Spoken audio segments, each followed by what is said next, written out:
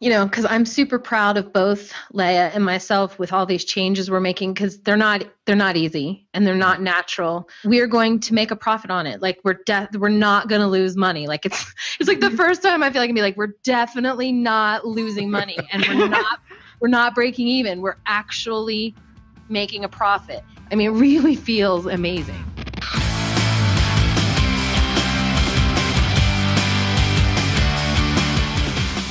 Hello, Spacers. From Austin, Texas, I'm Christopher Schmidt.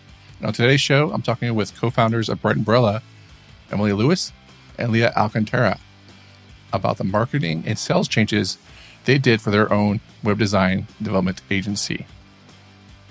If you're a freelance web builder or a member of a small and nimble agency, you'll want to listen to this episode as we talk about thriving a business, going beyond the superficial marketing and sales how-to and tips that you find out there. And we see how they focused their own efforts and started becoming profitable and ultimately happier running their business. Some notes on where I'll be. At the end of July, I'll be hosting the CSS Summit. The CSS Summit is a 3-day virtual conference focused on CSS, as well as super friend technologies like Sass, SVG, preprocessors, and much, much more. Be sure to pick up your early bird tickets now at csssummit.com. Again, that's csssummit.com. Also, Lyft has given me the opportunity to give new writers a $50 credit for trying out their service. Go to christopher.org/Lyft. That's LYFT. You can set it and forget it with the Non-Breaking Space Show newsletter. When a new show is ready, you're going to have it show up in your email box by signing up at newsletter.nonbreakingspace.tv. Also find this episode's show notes and links discussed at nonbreakingspace.tv. And be sure to follow me on Twitter at Teleject. Again, that's TELEJECT. And as always, thanks for subscribing, liking, and telling others about Non-Breaking Space Show on iTunes. Now, on with the show.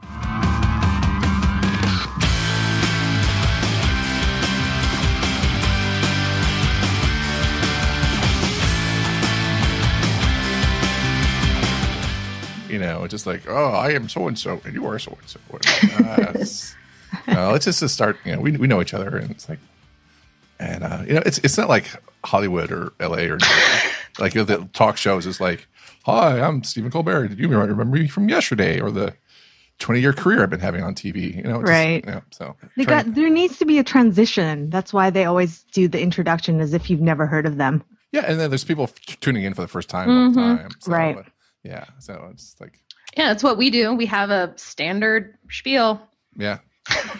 Thanks for being on the show. I know you guys are busy. Absolutely. As everyone is, but just, I know, thank you for taking the time out. I think, have you both been on the show individually in the past? Yes. I have. Okay. And wait, didn't we do one? Was that something else? I know Leah and I've done another person's podcast together, but I forget who it was. Okay. Cool. Yeah, I know we did. Ari and I did yours with talking about conferences. Yeah. Yes. In the past, so that was fun. That was a good time. And then, but I wasn't feeling too well. I was going through podcasts, trying to catch up on all podcasts, and I heard the one where you interviewed Brad Weaver, and I was just like floored about like how honest you were about the businesses that you're running, which is Bright Umbrella, right? Which is like, was it 2 years you've been running it? 3 years now? Yeah, okay. This June will be 3. Wow. Okay, cool. Congratulations. Thank you. That's awesome.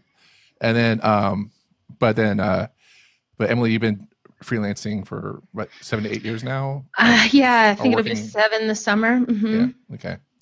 And it just sounds like, it sounded like by talking to Brad and talking about the problems that you're coming with, that I feel like you've, I don't want to put your words in your mouth, but just like you find like the businesses, the financial stuff is coming together, the marketing stuff is coming together, the brand awareness is coming together, more so than it has in the past. And so I really wanted to, if that's true, do you think that's a fair assessment? Yeah, I feel like maybe not necessarily the brand awareness, because I feel very good about what Leah and I did when we rebranded my freelance business to Bright Umbrella. Okay. and I still feel we're very on point with our brand, but I don't think we were on point with how to apply that brand, which I think kind of falls into marketing. And we're just starting to ramp up all of that and get a hold of our pricing. And I think it's a result of struggling a little bit. And when it was just me, and if I struggled, it was just me struggling, and I could sort of manage that and deal with that internally. And in the back of my head, I was like, oh, well, I could always go get a job at Starbucks to supplement my income. Like, there were options, but once you're more than one person, and I think this is regardless of what your relationship is, whether you're partners or employee or employer, someone else's livelihood depends on you sustaining the business. Right. And we had a really rough year in 2014 in terms of finances. And really that comes down to poor management of finances on my part. And so once we started looking at that more seriously with the help of Brad, there were just all these, once you hear them, it's common sense, but until you hear them, you're just like, what? Oh my gosh, what a great idea to do X. And once we started getting the pricing under control, and Leia's taken that kind of as her role, because I hate dealing with numbers. And so once we felt that was in a place where we could manage it and check on it regularly, we realized that kind of towards that marketing thing, that we are fortunate enough that work has come to us. But in that rough year when work wasn't coming to us, we didn't know what to do. And we don't want that to happen again. And so we've been doing a whole lot of marketing work, in particular in 2016 with a consultant, to improve the business part of having a business.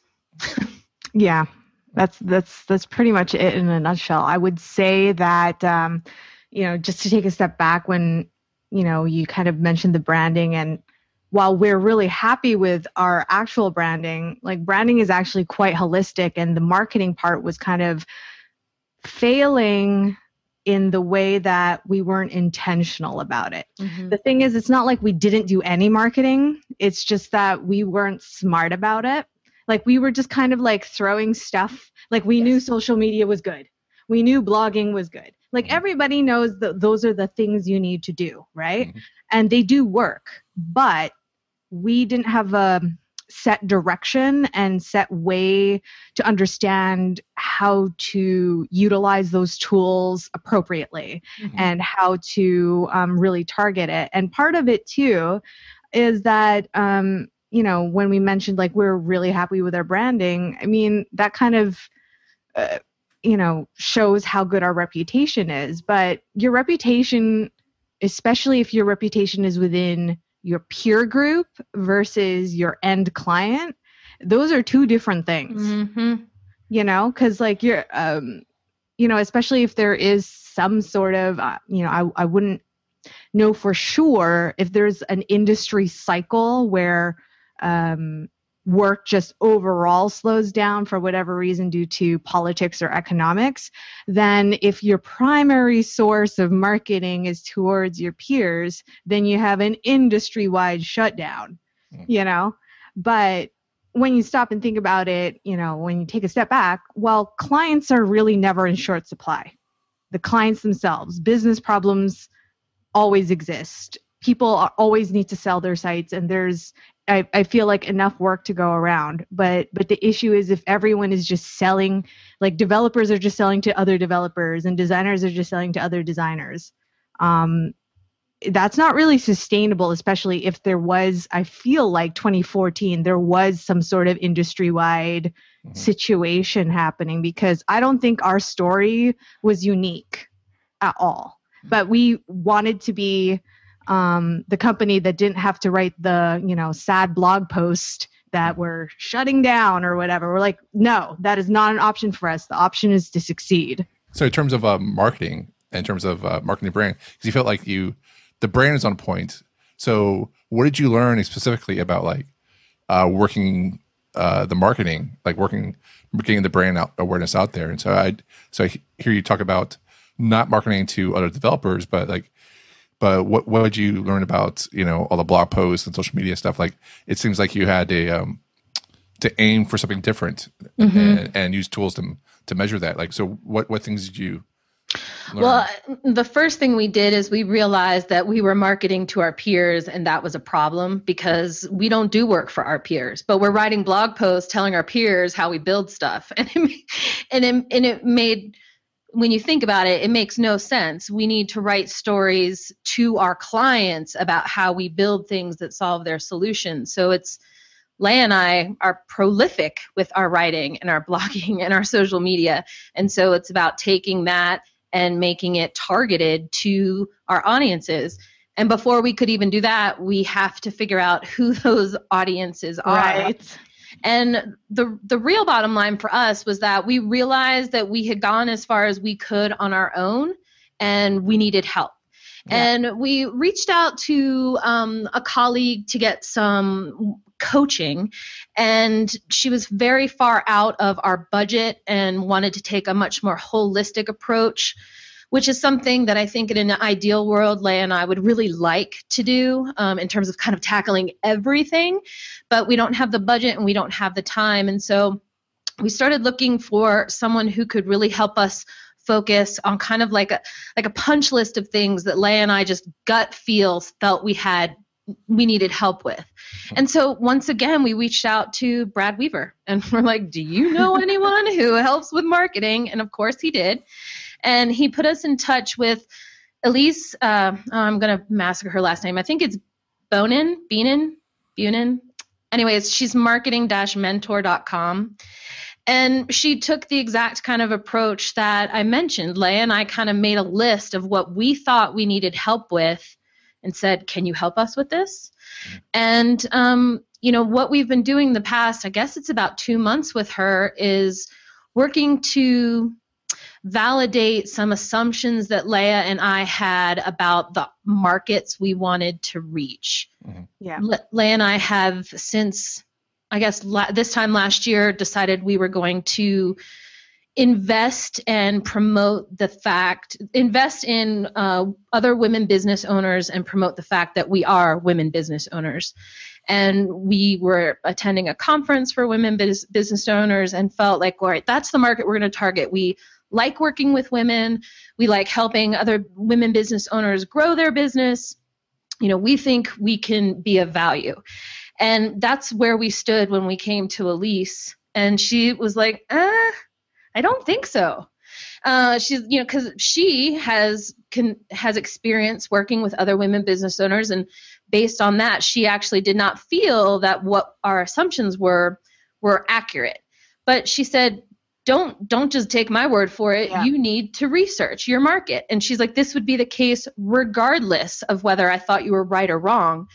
You have to research your market. So we've been taking a really methodical approach, not only to women business owners, but also the education market, because we have a lot of education clients and it just happened that way. And so what if we were to be intentional about trying to get those, what that might look like?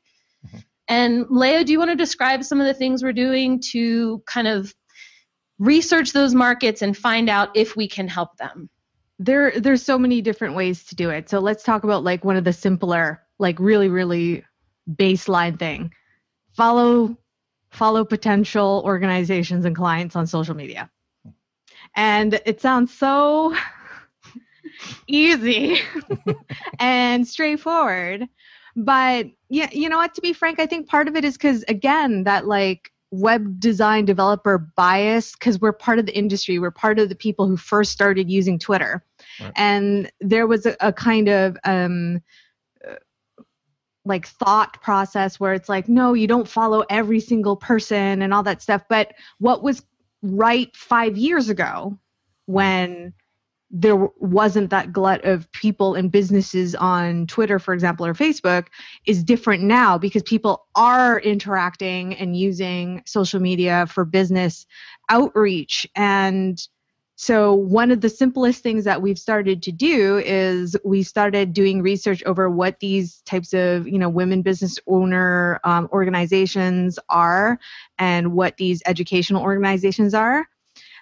make a spreadsheet, made a list, and then we just started following them. So we follow them from our Bright Umbrella business account, and that was our first step. But then we realized, well, Emily and I individually actually have way stronger brand presences. Like most people still understand, like while we've been building the Bright Umbrella brand, and we're really proud to, to promote that and grow that, individually, people know me as Leah and everyone knows Emily, separately. And then so we had to follow these accounts ourselves personally. And what's interesting is just that mere fact that we started to do that. You just note you get a micro interaction from someone that you might actually want to do business with, even if it's just a hello. So now they understand that you exist. So that's kind of like the simplest baseline thing that we didn't used to do that now we're doing. And since we're still on the social media thing, basically anybody that we're already starting to, have any prospective calls or talks to, we immediately add to LinkedIn. Mm-hmm. Like before we had hesitations again, like we were like, oh, we don't want to be a bother. We don't want to be spammy. We don't want to, like basically all those kind of things. But really that was holding us back because we aren't spammy people. Like we wouldn't do that anyway. This is just literally us keeping touch. Right. Mm-hmm. So immediately add, people to LinkedIn. And then in terms of the, other outreach for the markets, once we started figuring out what the major organizations involved are regarding, women in business or education, we started just reviewing their membership lists, their listservs. And then we actually did this thorough competitive analysis of literally people in a similar space and tried to figure out, what do they do wrong? What do we do right? What are they actually selling? Is it actually similar to what we think we're selling? So competitive analysis in terms of just services or just from other people like Bright Umbrella or just. No, well, basically, for example, in the education market, we started looking at people who were selling anything. Like when we were looking at the directory, anybody who said that they did web design or development for educational institutions. Okay. But they weren't. And what was interesting is we just kind of listed them. And what was interesting we found is not all of them were most of them actually were not web design development companies at all. Oh, really? Yeah. They were. What were they? Branding and marketing companies that did bad web design. Yeah. Yeah. On the side. That being said, there were, when you see that much bad, when you see the outstanding, it really stands out. And that's kind of like where Emily and I want to start heading, like where we're the ones that stand out because there is a glut of bad work, and I think part of the issue, too, because I know, especially when you talk amongst your peers and conferences and things like that, and we're lamenting, bad coding practices or bad design, and yet, a big organization launches with like something really bad. And then we, maybe our ego or whatever, we think like, well, my God, we can do a much better job. The reason why we didn't get the job is because we weren't in front of that client. Mm-hmm. We weren't in front of that customer. We didn't have the conversations they did. Mm-hmm. Maybe they don't do, like at the end of the day, even I think the biggest thing was the mindset and understanding that, yes, we are super good at our job and we're very proud of that. And it is a selling point. But at the end of the day, what clients really care about is, can you do something for me that helps my business? Mm-hmm. Can you do something for me that helps my organization get enrollment? Those types of things that, because we're so deep into our love of HTML and CSS and, layouts and Gestalt and like color theory and accessibility, all those are great things. That's what makes us craftspeople. But if we're not in front of our clients explaining why that's important, and not necessarily because we like it, it's because this actually benefits their bottom line, And if I can just piggyback on Leah's point there, when we're having those conversations, and this is in our writing, as well as when we're talking on the phone, as well as when we're putting proposals together and emails, we have to consciously edit ourselves from being like, we're building a responsive, mobile-friendly website. Because honestly, that doesn't mean a whole lot to most of our clients. Right. They want to know that the website works on their phone and their desktop. And while basically I said the same thing you just heard me say, because you're in this industry, we have to use the terms that the clients relate to, as opposed to us trying to be like, us trying to talk to each other. And I think that's the problem with the quote unquote marketing I did before, is that it was all based on going to conferences with my peers where we talk about the latest projects, and the blog posts I'm reading are like how to be more performant. And the thing is, those things don't mean anything to a client couched in those terms. They just don't. Yeah. And we have to really work on the language that we use to communicate so that they don't see us as, we don't want to be code monkeys. We want to be partners to help them solve problems. So we got to start talking about the problems they have and the solutions we give them. So it sounds like it was, you guys are trying to work hard to have the conversation with the client, first of all, that needs the work. First of all, which is always a great thing to do. Like that's the main thing you want to do. So you're doing competitive analysis, joining, I guess, organizations to see their lists of members, and then also the list of vendors, I guess, as well, to see what they do, see how you match up. That's where competitive analysis comes in. But then to also try to get have that conversation with the client, so it's not like a cold call or whatnot, or cold email or whatever. And then make sure your language is less technical, less over the head of your client, right? Is that? Yeah, and not just less technical, but focused on the client. Not, we build websites. Like, you need a website. Right. Let us help you with that. As opposed, we're so great. But everything we say needs to come from the angle that we're talking to someone. We're literally using the word you. And not trying to be like, our education clients like our websites. Say, we build websites that you will like. Something just a lot more personal and a lot more specific. Okay. Which I think fits in line with our brand ourselves. I feel like we're not the type of company that needs to be formal. So in many ways, some of the language that we're trying to deal with needs to sound a lot more natural, I guess. But it's tough. Like it's so easy for us to be like, you just need to talk to the client.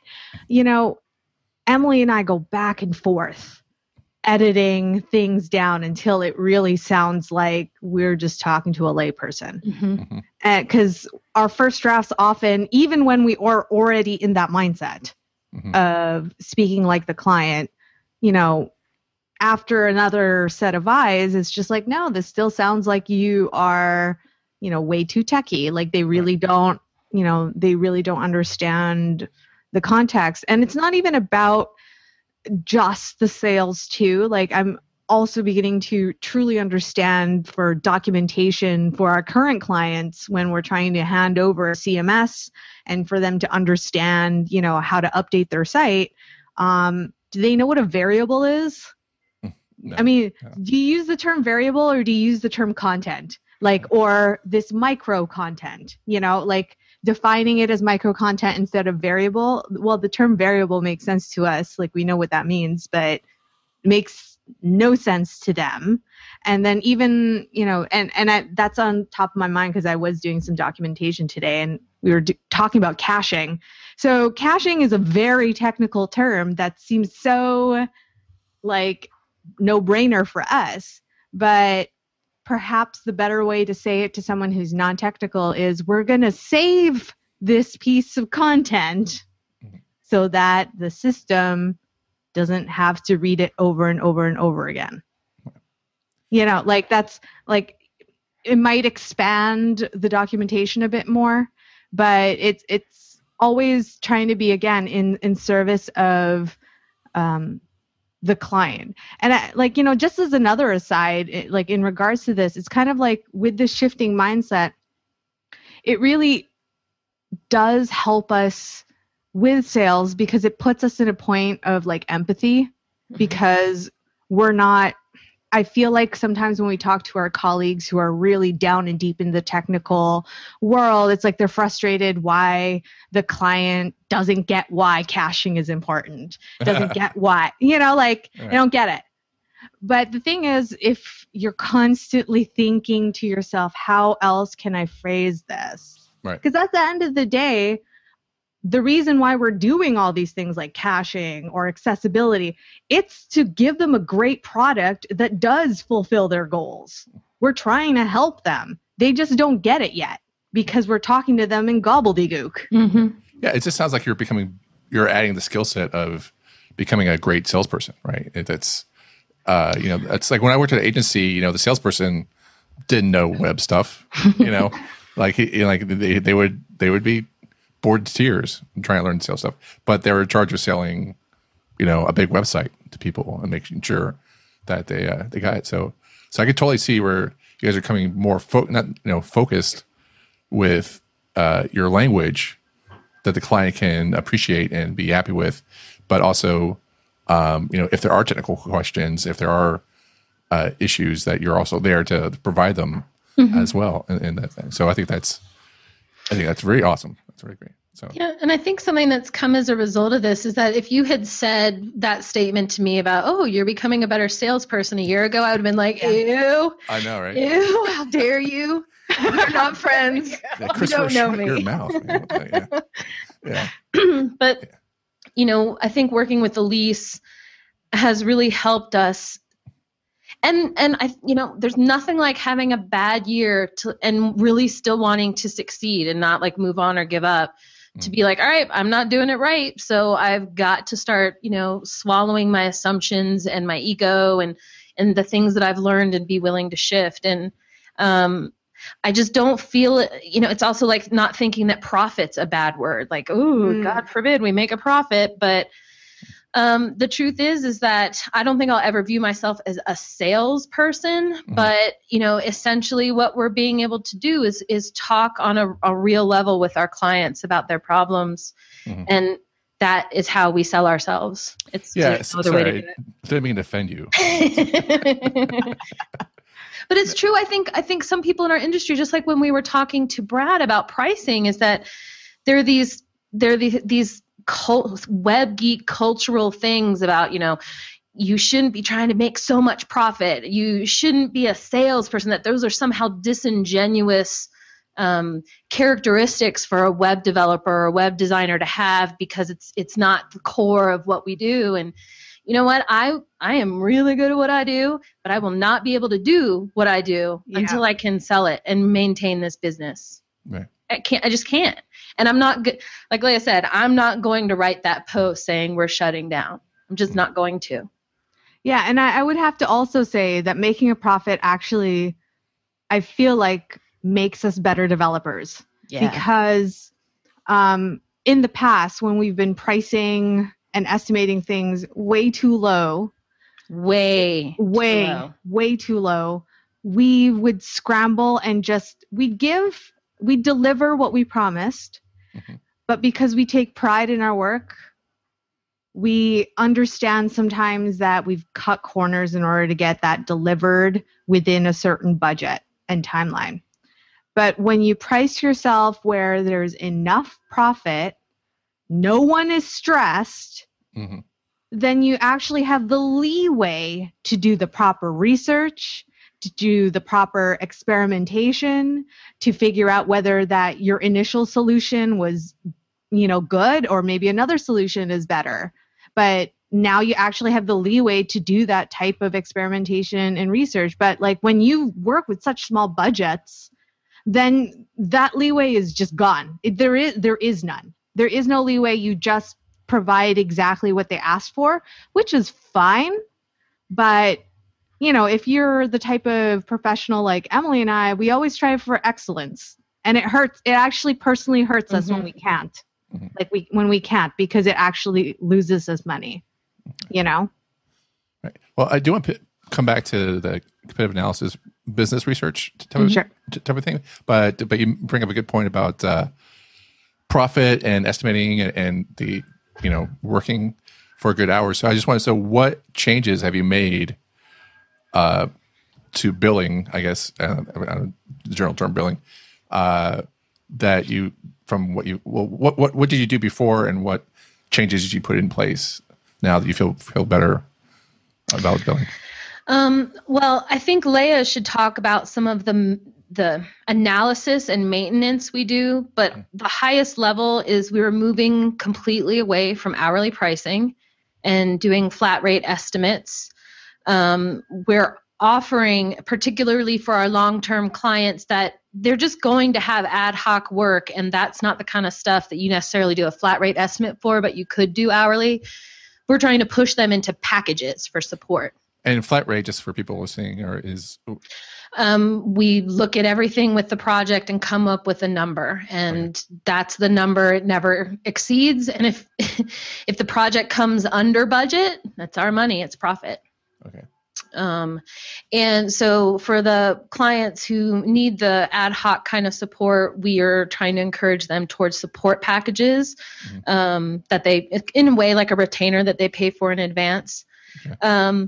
And the key to all of that has been better estimating. We created a customized estimation sheet from Brad's Creative Truth assets, and there's a lot of padding built into it. It's so very detailed. It's almost impossible for us to forget.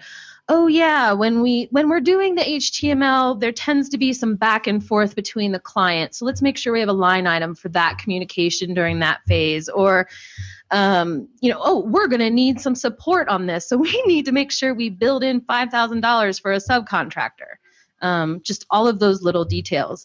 And that estimating sheet, Leah is the one who sort of put it together based on what Brad did. And we shift the base rate based on Leah's analysis that she does every month. Well, no, I basically do a quarterly analysis of our, or what's it called, just our general pricing. But then I also did a full year review, which of 2015, which is what our rate is based on now. So it's just kind of like always just making sure that the temperature of our business is in the right space. And we never used to do that. We used to just be like, okay, the project's this, and then we get this, and then that's it. Now we're like scheduling time to review like pricing. In terms of what I do monthly is I do review how much money is in the bank.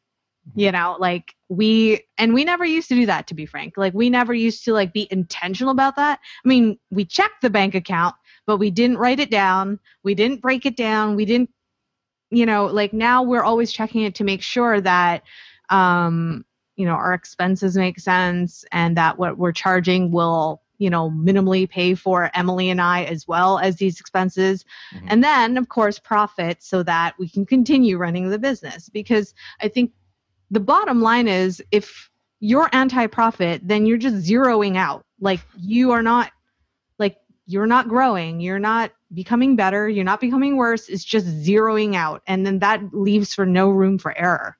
So what goes into your reviews? Like, so I know you said you look for money in the bank, but like, you have a rate and you adjust the sheet. So like, and you mentioned temperature. So I'm not really sure what you meant by temperature. Oh, well, generally speaking, it's just kind of like seeing, are we making enough to pay the bills is always the main thing. And to generally project, we don't do any fancy projection. It's just kind of like, okay, this is how much money we currently have in the bank. What if X?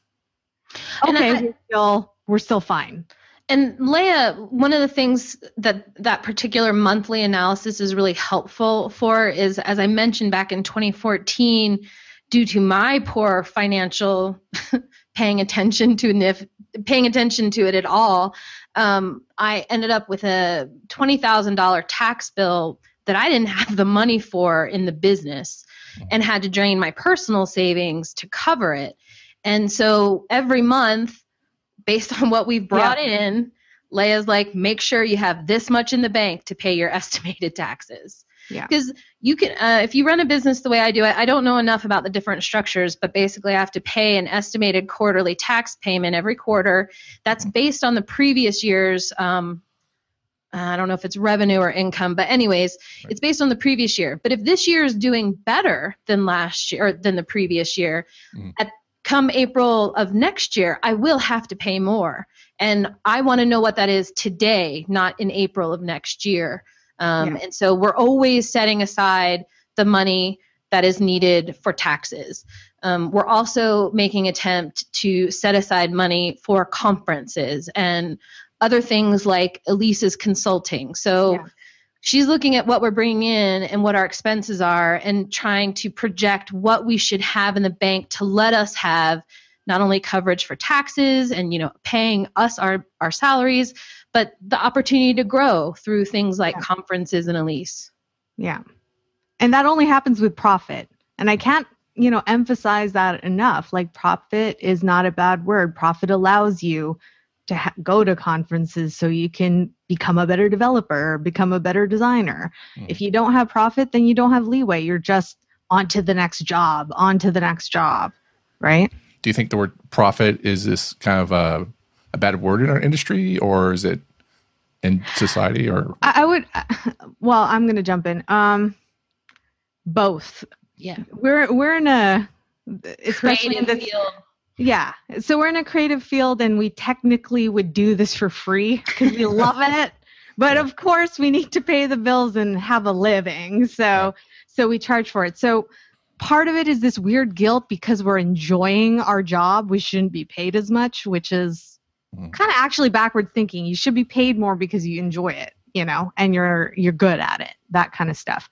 So there's that in our, industry. And also because many people in our industry are DIY. They didn't go to college, or even if they did, they had no business training, no marketing training. It's like you just jump right in and just provide the service, right? So there's kind of like that thought process where it gets ingrained that, oh, all I'm doing is providing my time. Or all I'm doing is providing the final website, when, a website isn't a website. Like, if a company, even if it's like a 3-page brochure site, if it was for McDonald's versus mom and pop shop, those need to be priced differently. Like those types of things, though, a lot of us like in our industry struggle to reconcile. And then society-wise, especially in this current political climate, this is kind of like a 1% versus 99% world that we're dealing with right now. And then especially with the craziness in Wall Street and all those kind of things, whenever people hear profit, they think it's like Wolf of Wall Street type of like kind of thing. Yeah, like of overindulgence and, excess. Right? Like that's really kind of the double-edged sword of the word profit, is that you've got that Wolf of Wall Street movie, in the back of your mind. Plus you've got that guilt of enjoying your job, which is weird. And then a lot of people don't have, proper training and education in business to move forward to sell their services, especially if they're like a singular person. A lot of people don't think of themselves as a business, even though they are. Plus, it's tough being a business person and then doing everything, right? So you guys know this. I don't know that. That's another point, Christopher, though, that I think we certainly failed to take account of, is that when we're looking at what our hourly rate needs to be, like what we bill clients or what we use for estimating, it isn't just the production work. It's all the software that we pay each month to maintain the business. And it's all the time that Leia and I take internally going back and forth on, everything, because that's just how we do. But we never looked at those big picture numbers of not only where we were spending money, but where we were spending time, to factor that into estimating a project. And so we ended up losing money every single time, even when we thought we were doing well. Yeah, because the actual production stuff, because the biggest thing I have to say though is track your time. Even if you don't charge hourly, you need to track your time to see where it's going. Mhm. And when Emily and I look at the actual production work, that's really, when we do our estimates, they're pretty close to it because we know the amount of effort it takes to do certain things. Mhm. At some point, there's certain things that we're like, okay, we know it's going to take this much.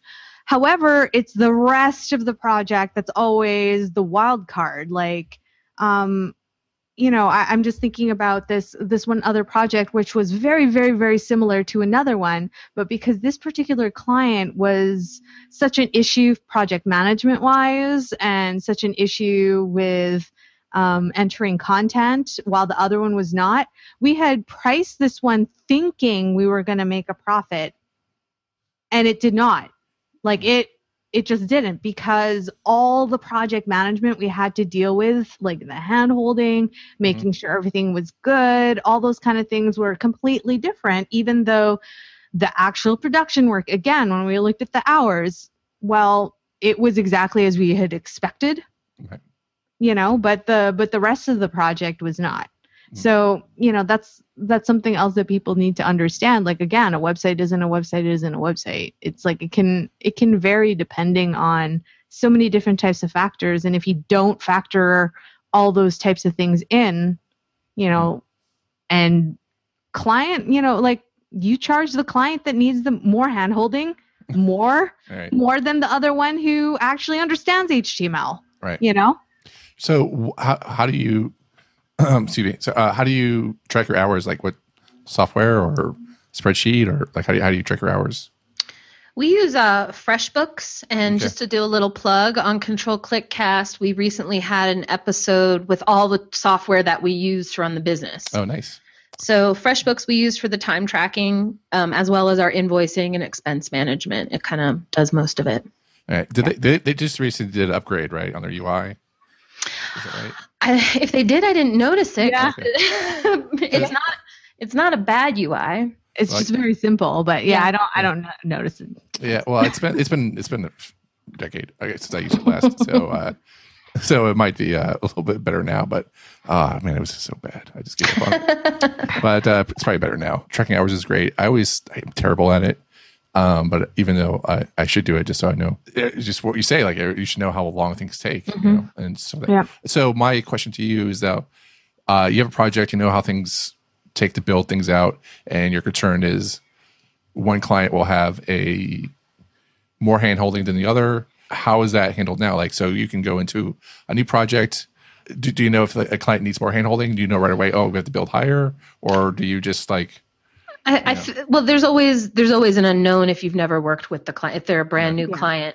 Right. But we take a lot of time with our prospects before they become a client. There's a lot of conversation, not just email. We've really started doing a lot more over the phone than we ever had.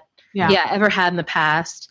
Okay. And I think by the time we get to signing the contracts, we've had at least 3 to 5 conversations and probably a dozen emails. And you get a sense real quick if someone's tech savvy or needy or lazy or non-responsive. You get a lot from, we realize real quick if someone doesn't get back to us in a reasonable amount of time, all of a sudden I'm like, I don't know if I want this project so much anymore because they can't respond quickly. So there's some unknown, but you do get a feel for it. But our estimating spreadsheet, and this is critical, is we have padding built in. We're no longer trying to build estimates to fit a budget. We're building an estimate for the problem they want to solve. We give them that number, and if that makes them freak out, we try and talk to them about, well, what can we take out of this? Right. Well, what else could we do? What could we shift here? Could we phase this? Is one of these things not as important for this year as maybe next year? So instead of trying to fit some client who's like, $10,000. Right. Well, what they're asking for once we look at it, it's a $15,000 to $20,000 project. We are forcing ourselves to stop trying to cut our estimates to fit that, and instead say, based on what you shared with us, this is what we believe it is going to take. Right. And then I would say, like, having that conversation that you just described is amazing because that means the client's willing to listen to you and work with you. And I felt like because that's when you know you have a potential for a client. Like there's so many times when I was a freelancer or even worked with the agency that we would send out a proposal and they would say no, but they wouldn't want to have that conversation as to like why it was too much or too little. So that's another tip that Brad gave us. He was like, don't just give them the proposal. Give them the proposal and get them on the phone. Right. Yeah. And talk to them. He's like, people want to say yes. That's just human nature. They want to be agreeable. Right. So get on the phone with them. And if you are, I'm not great on the phone. I'm not great in social situations in general, unless there's beer involved. So I think one of the things that works for Leah and I, and this comes from our history podcasting, is we script everything out. Mm-hmm. And we go back and forth on that email or phone conversation script in Google Docs with comments and notes and helping each other tweak where we're going to go. We decide who's going to be the lead on the call. So we're approaching it, it sounds like, oh, we just pick up the phone. No, we do a lot of prep work so that phone conversation, we keep it on track and we make sure we emphasize the points we feel are important. So, yeah. And I would have to say getting a client or a prospect on the phone is so important because the tone of voice tells you everything. Because I feel like one of the biggest fears, and this includes me and Emily, that people in our industry have is that they'll say no. They're just they don't want to even take the price into account. What's interesting is once and then when we send out, and we used to send out a proposal and be like, oh, we don't hear from them. Oh, they hate it, or we don't know what's going on about the price or whatever. But, recently when we've been doing all these phone calls and we get them on the phone and then everything's spelled out and the price is there, the price isn't even an issue. And sometimes when you're first starting out to be a lot more confident about the pricing and stuff, when you first send it out, you're worried that they're just going to jump on you and be like, no, this is whatever. But the moment you pick up the phone and you notice that they have other questions and the money isn't even, it's not even discussed, then you all anxiety goes away, just all anxiety.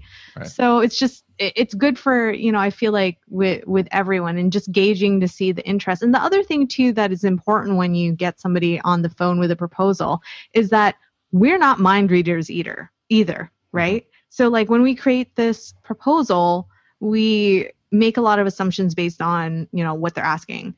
When we actually have a client or prospect go through the proposal together, right, then they're like, well, I don't understand why this. And then you just answer that. Or we say, oh, we'll need to re-review that and get back to you with the correct answer because I don't have an answer for you right away either. And certain things where, especially if you've got a client who does view you as a partner, Brad is right. They want to pay you, but they sometimes need arsenal. Right? That's the other thing. Some people, they're not saying no because they hate you. It's just you haven't given them enough incentive to say yes quite yet. And sometimes whoever you're speaking to isn't actually the final person who's going to sign the check. Yeah, and that's also super important to understand because even if they have buy-in with you, they understand that somebody else doesn't, and then they're like, one of our clients actually said, you need to help me out here. You need to tell me, I'm going to be bringing this to the director, and she needs to understand graphs, pictures, I don't care what this means, because it doesn't, we all understand it, but the person signing the check doesn't understand it. So, work on this a little bit, and then we'll see what happens. And we ended up winning that particular project because we followed his advice, because we got him on the phone and went through the proposal. Right. That's awesome. Yeah, because like I always felt like when I was able to talk to the client and be able to understand what they were asking for, but then also change the parameters of the project. Mm-hmm. Right. That was, and then because then I would talk to the client, they would change the parameters of the project, but the RFP that everyone else has got in the email box, and they'll never get on the phone with the client. Yeah. They're going to answer that proposal, but the proposal that I just talked to with the client is unique and tailored to my conversation with them. That conversation. Yeah. That it gets sent to the higher of the list versus the other people's. And so that's whenever that happened, I knew I was like, oh, my success rate just went up a few, 10 percentage points. Yeah. Mm-hmm. So right. I totally agree with that. So that's pretty awesome. Cool. That's great. Yeah, and just, because I'm super proud of both Leah and myself with all these changes we're making, because they're not easy and they're not natural.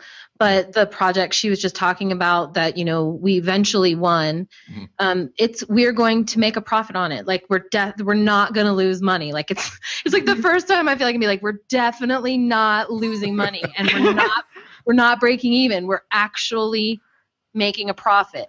And not only are we both getting paid, we were able to hire another person, and we're bringing a lot of value to the project. Oh, nice. It's awesome. I mean, it really feels amazing. Cool. I think if we do a high five right now. Yeah. Awesome. Okay. I want to go back a couple steps. Just had one question about billing. So you talk about flat rate versus support packages, which is kind of support packages. I assume, and you clarify that, just like updates to the website, to the project, just like whatever they want. Is that? Yeah, we're offering, I guess, what we're calling like 3 different types of support packages. Mm-hmm. The first one we're calling priority package, and the second one is express package. And the priority package, it's the one that costs the most, but you get the most for it. And the key differentiators are they get ongoing performance monitoring, ongoing, if the CMS needs an add-on update, we'll update that. If the CMS had a point version update for a bug fix, we'll update that.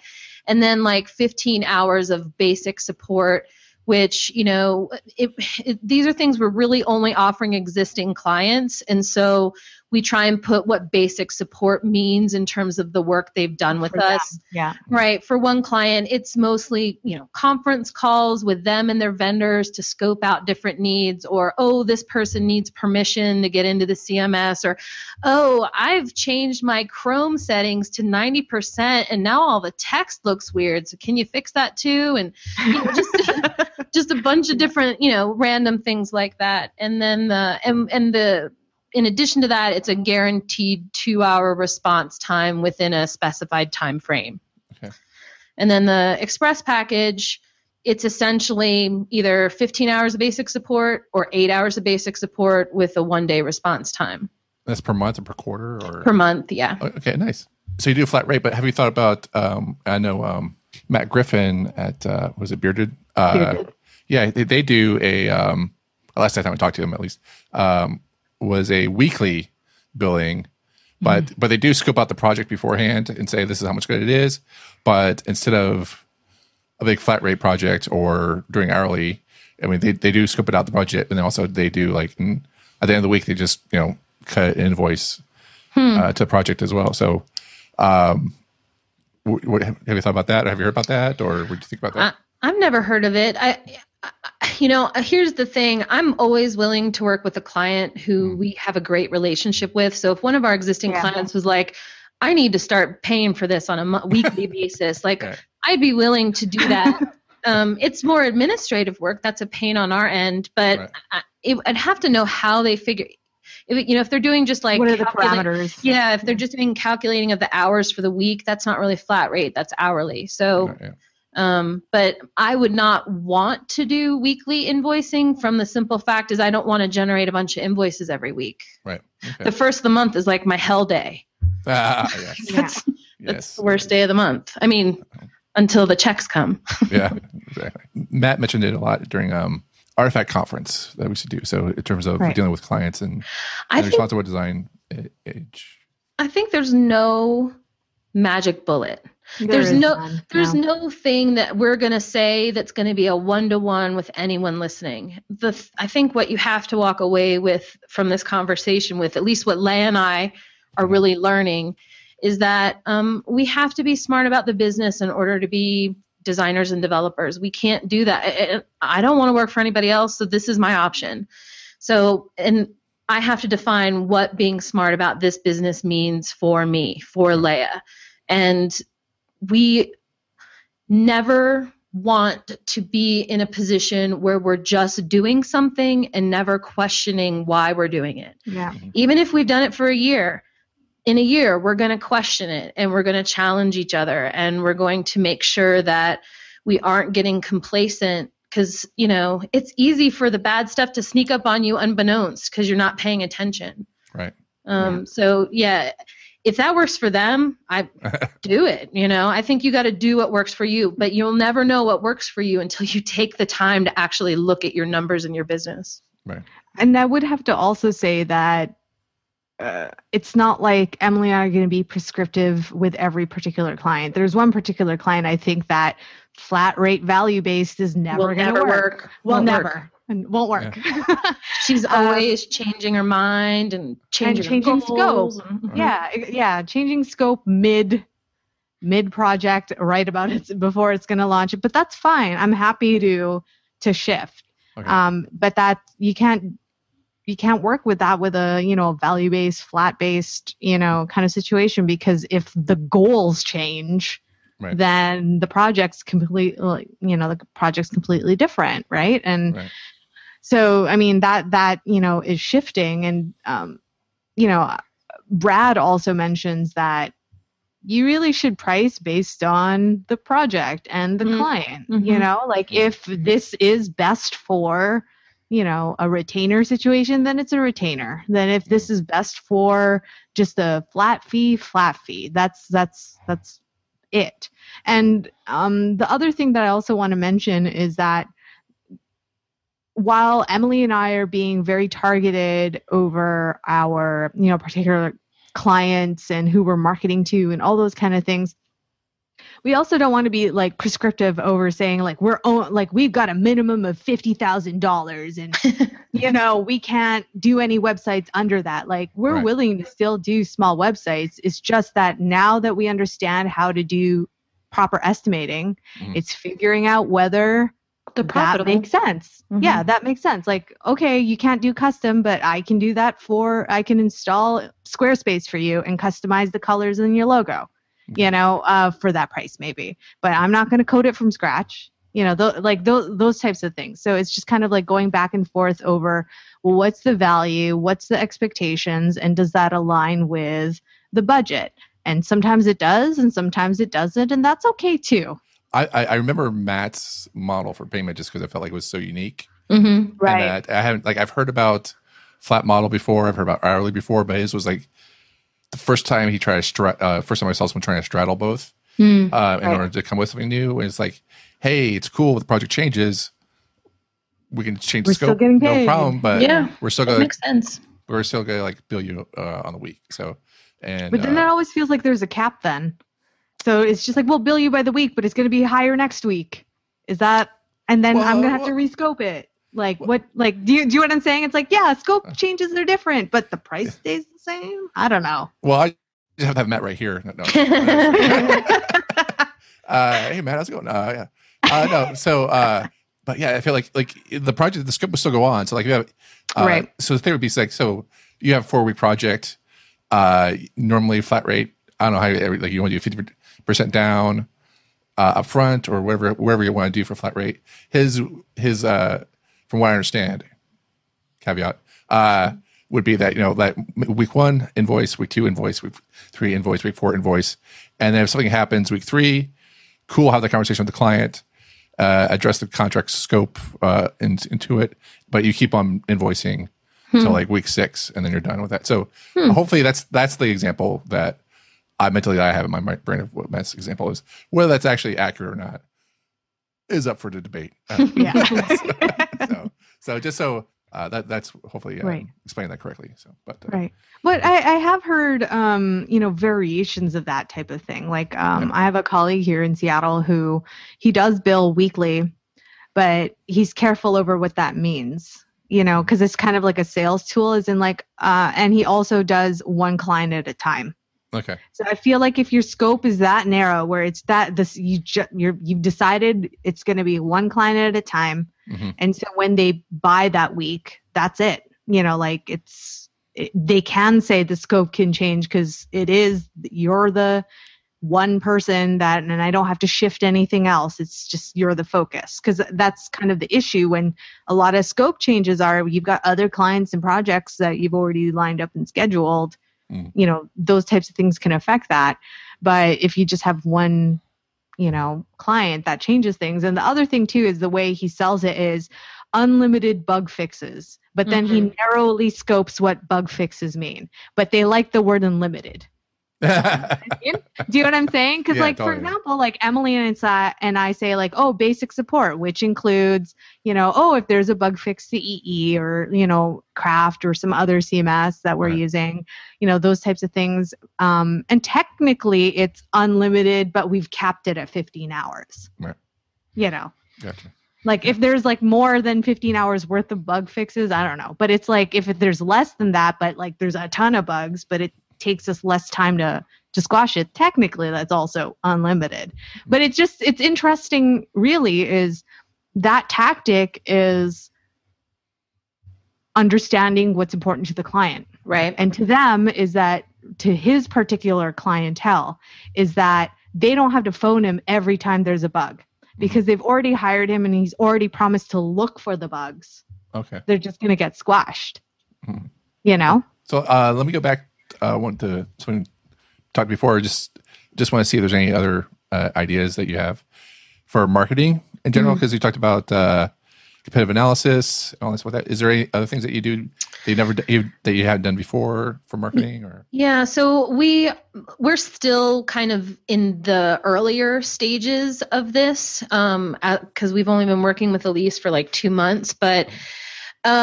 So Leah mentioned that we're following people on social media. We're supporting that by identifying good content from those organizations and companies that we want to retweet. So we're putting out good content to our industry, but we're also noticing what are they tweeting about? What are they talking about in their listservs? What are the topics at the conferences they're putting on? And that research lets us know what our potential content marketing opportunities are. So thus far on the Bright Umbrella blog, we've really written to our peers, kind of written what we've done to create a website or for our own social media strategy. And what Elise has advised us to do is start writing about what our clients need. And we're like, well, what do they need? She's like, go find out. So by paying attention to what they're talking about on social media, to what they're talking about on conferences, and as I listed, we're getting a sense of what they're interested in. What are their concerns? What are their pain points? Let's write to those. So we're creating a content marketing strategy for the blog. And then that feeds our content marketing strategy for our newsletter, where instead of, if anyone subscribes to our newsletter that listens, it's basically a long newsletter about how great we are. Leah's going to this conference and Emily wrote this article and blah, blah, blah, blah, blah. And it's it's interesting, I guess, if you're my mom, but she's having us instead focus the newsletter to the client needs. And rather than having to come up with something fresh every time, we're going to take one of the blog posts that we wrote that we already know is focused on that client, and we're going to highlight it in the newsletter. Right. And so we're sort of getting a recycling effect and re-emphasizing our focus. And then in addition to that, we are we haven't done it yet, but we're going to be doing more local networking for the organizations that we've joined. For example, Bright Umbrella is a WeBank certified woman-owned business. WeBank has events in both Leah's region and my region. Bright Umbrella is a member of the National Association of Women Business Owners. They have chapters in Seattle and Albuquerque. And so we are identifying events for us to attend, and as opposed to us going there with this intention of selling, Elise has advised us to go with the intention of being curious and finding out what people need, and if what they need happens to align with what we provide. And the bottom line is all of this is to help us build relationships with people, to show that we understand what they do and that we can help them do what they do better, as opposed to, hey, I wrote this article. Aren't I really smart about HTML? Right. So it's a big content marketing shift as well. Instead of writing to our peers, we're going to be writing to our clients. Our newsletters are going to be targeted at those client needs. And when I say going to be and will be, we're literally finalizing our first drafts of the first push of putting all this content out into the world. We've also made a ton of shifts on our website content.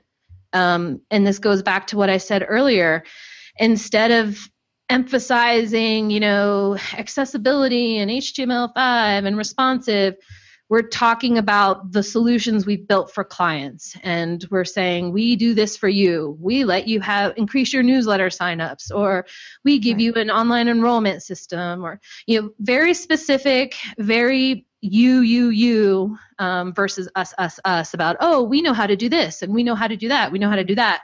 It's, you need this, we can give it to you. Mm-hmm. Well, and a lot of the things that we've written, even technically, can translate into business stuff. It's just that we've never written the descriptions in a way that speaks to the client, because, accessibility is important for businesses, especially, large organizations or anyone that cares. And if you're a nonprofit, for sure. But we don't just say like, oh, ARIA role. Like, what client knows what an ARIA role is? No one knows. But and even Elise said the term accessibility, for some people, to them, that's a one-to-one translation with a wheelchair or something. Oh, yeah. And so it's saying you have an older audience. We know how to design so that they have an easier time reading your site. Yes. Yeah, exactly. But it's still saying accessibility. We're just flipping the script so that it's kind of translation, literally. We're saying this literally the same thing. So what's the replacement for accessibility? I'm sorry. Well, like an example of how we would talk about accessibility, we had a prospect who had an older audience. And so designing, in a way so that it's easier for older readers to, experience the site, that might be an example. Interesting. Okay, because we're about to do an accessibility event next week, so I'm just just trying to figure out what. Yeah, I mean, I think something like that. I'm sure Derek Featherstone is a pro at how you talk about accessibility in terms that people can relate to and understand. Mm-hmm. And it's not, oh, we put a bunch of ARIA roles and then we ran it through JAWS. None of that means much to a lot of people. Right. What they care about is the challenges that they have connecting to their audience, understanding who their audience is and what that audience might have as a barrier to the content. I think that's great. I think that's awesome. I think it's pretty much good time to wind down, but I would I have to ask both of you to give me an answer as to this is just a really great process you guys have been going through. I'm proud of, I've known you guys for a long time. I'm really proud of you both for doing this. Aww. So, what one thing would you think that you've learned the most that kind of shocked you or surprised you in doing this whole process so far? Getting comfortable with the idea of making a profit. As I said, the project that we were talking about before, making a profit, we literally had a conversation where we're like, well, should we give them some money back? We honestly had that conversation because we were uncomfortable with the notion that we didn't use all the hours that we had budgeted for. We gave them everything and then some, but we didn't use all the hours. So what does that mean? And we basically, thank God for Brad, because We just asked Brad and he's like, nope, that's your money. Like, okay, I have permission now. I can accept the money. Oh, that's awesome. And Yeah. if I could just put something else out there, this isn't necessarily related to the finance or the marketing, but even if I think one of the things that has been the biggest lesson for me since Leah joined is how important it is for me to have a partner that I trust and can. Well, I feel like if I'm ever uncertain about a decision, I just ask Leah. And even if she doesn't have the answer, the process of us talking gets us to a place that we both feel is good for the business. And so it's not like my self-doubt is gone. I have a way to deal with the self-doubt and feel confident about my decisions. And I never had that before. And if I knew then what I know now and didn't have Leah, I'd try and find somebody, maybe not a business partner, but somebody who you really can put that stuff in front of and is coming from a similar place as you and can advise you in some way, because this is not easy and it's not intuitive. So I don't know what I would do without having Leah in this with me. Aw, Emily, thank you. To be honest, I don't know if it was, I didn't really have a problem necessarily with the mind shift because I'm okay with making money. But the issue was taking responsibility and understanding that I don't know what I'm doing. Like I really feel like at some, like, cause I ran Leia Design for 8 years back in Canada, and Emily ran for 5 years. And I feel like at some point you think you know what you're doing. Right. And that's a dangerous thing, because when you are in that bad mindset, then you make a lot of mistakes and then you try to justify it in a weird way. You know what I mean? Like, as in, like, you make excuses. And I feel like we were just in such a fortunate point in some ways. Like, the twisted part of like having a bad year is that it really was like the slap in the face saying, you don't know what you're doing. What you were doing wasn't working. And when you get to that point, you really have no choice but to ask for help. That really is. And I feel like we were just so, lucky, really, that the timing of when we needed help, I saw Brad at Converge. We ended up having a conversation that led to a Skype call between the three of us, and it set us in the right path. Like, it literally set us in the path where it's like we're finally getting it. Like, we're finally understanding that what we were doing was, we're spinning our wheels, and now let's put that energy, because Emily and I are hard workers. We're willing to do whatever it takes. But if you're putting the hard work in the wrong place, then all you have to show for is hard work, but no business. Like, I'd rather work smart, that kind of thing. Yeah, definitely working smart. It's better than working hard. So, cool. Awesome. So how can people find you on the internet? So our website is abrightumbrella.com. We are A Bright Umbrella on Twitter and A Bright Umbrella on Facebook. Okay. And I think on LinkedIn we're Bright-Umbrella, because LinkedIn's funny about your handles. Oh, and then on Twitter I'm Emily Lewis. Okay. And I'm at Leia. Cool. Well, thank you both for taking the time to be on the show. Really appreciate it. Well, thank you for having us. No, I feel like we get like extra special stars because we're talking about all the things we're learning. But I mean, it's like going to school. I feel like we've gone to school, and this was like our stand up and justify what we learned. Presentation. Yeah. Is that? Oh man. So I hope that's a good thing, right? It is. If I had gold stars, I'd give them out. Sorry.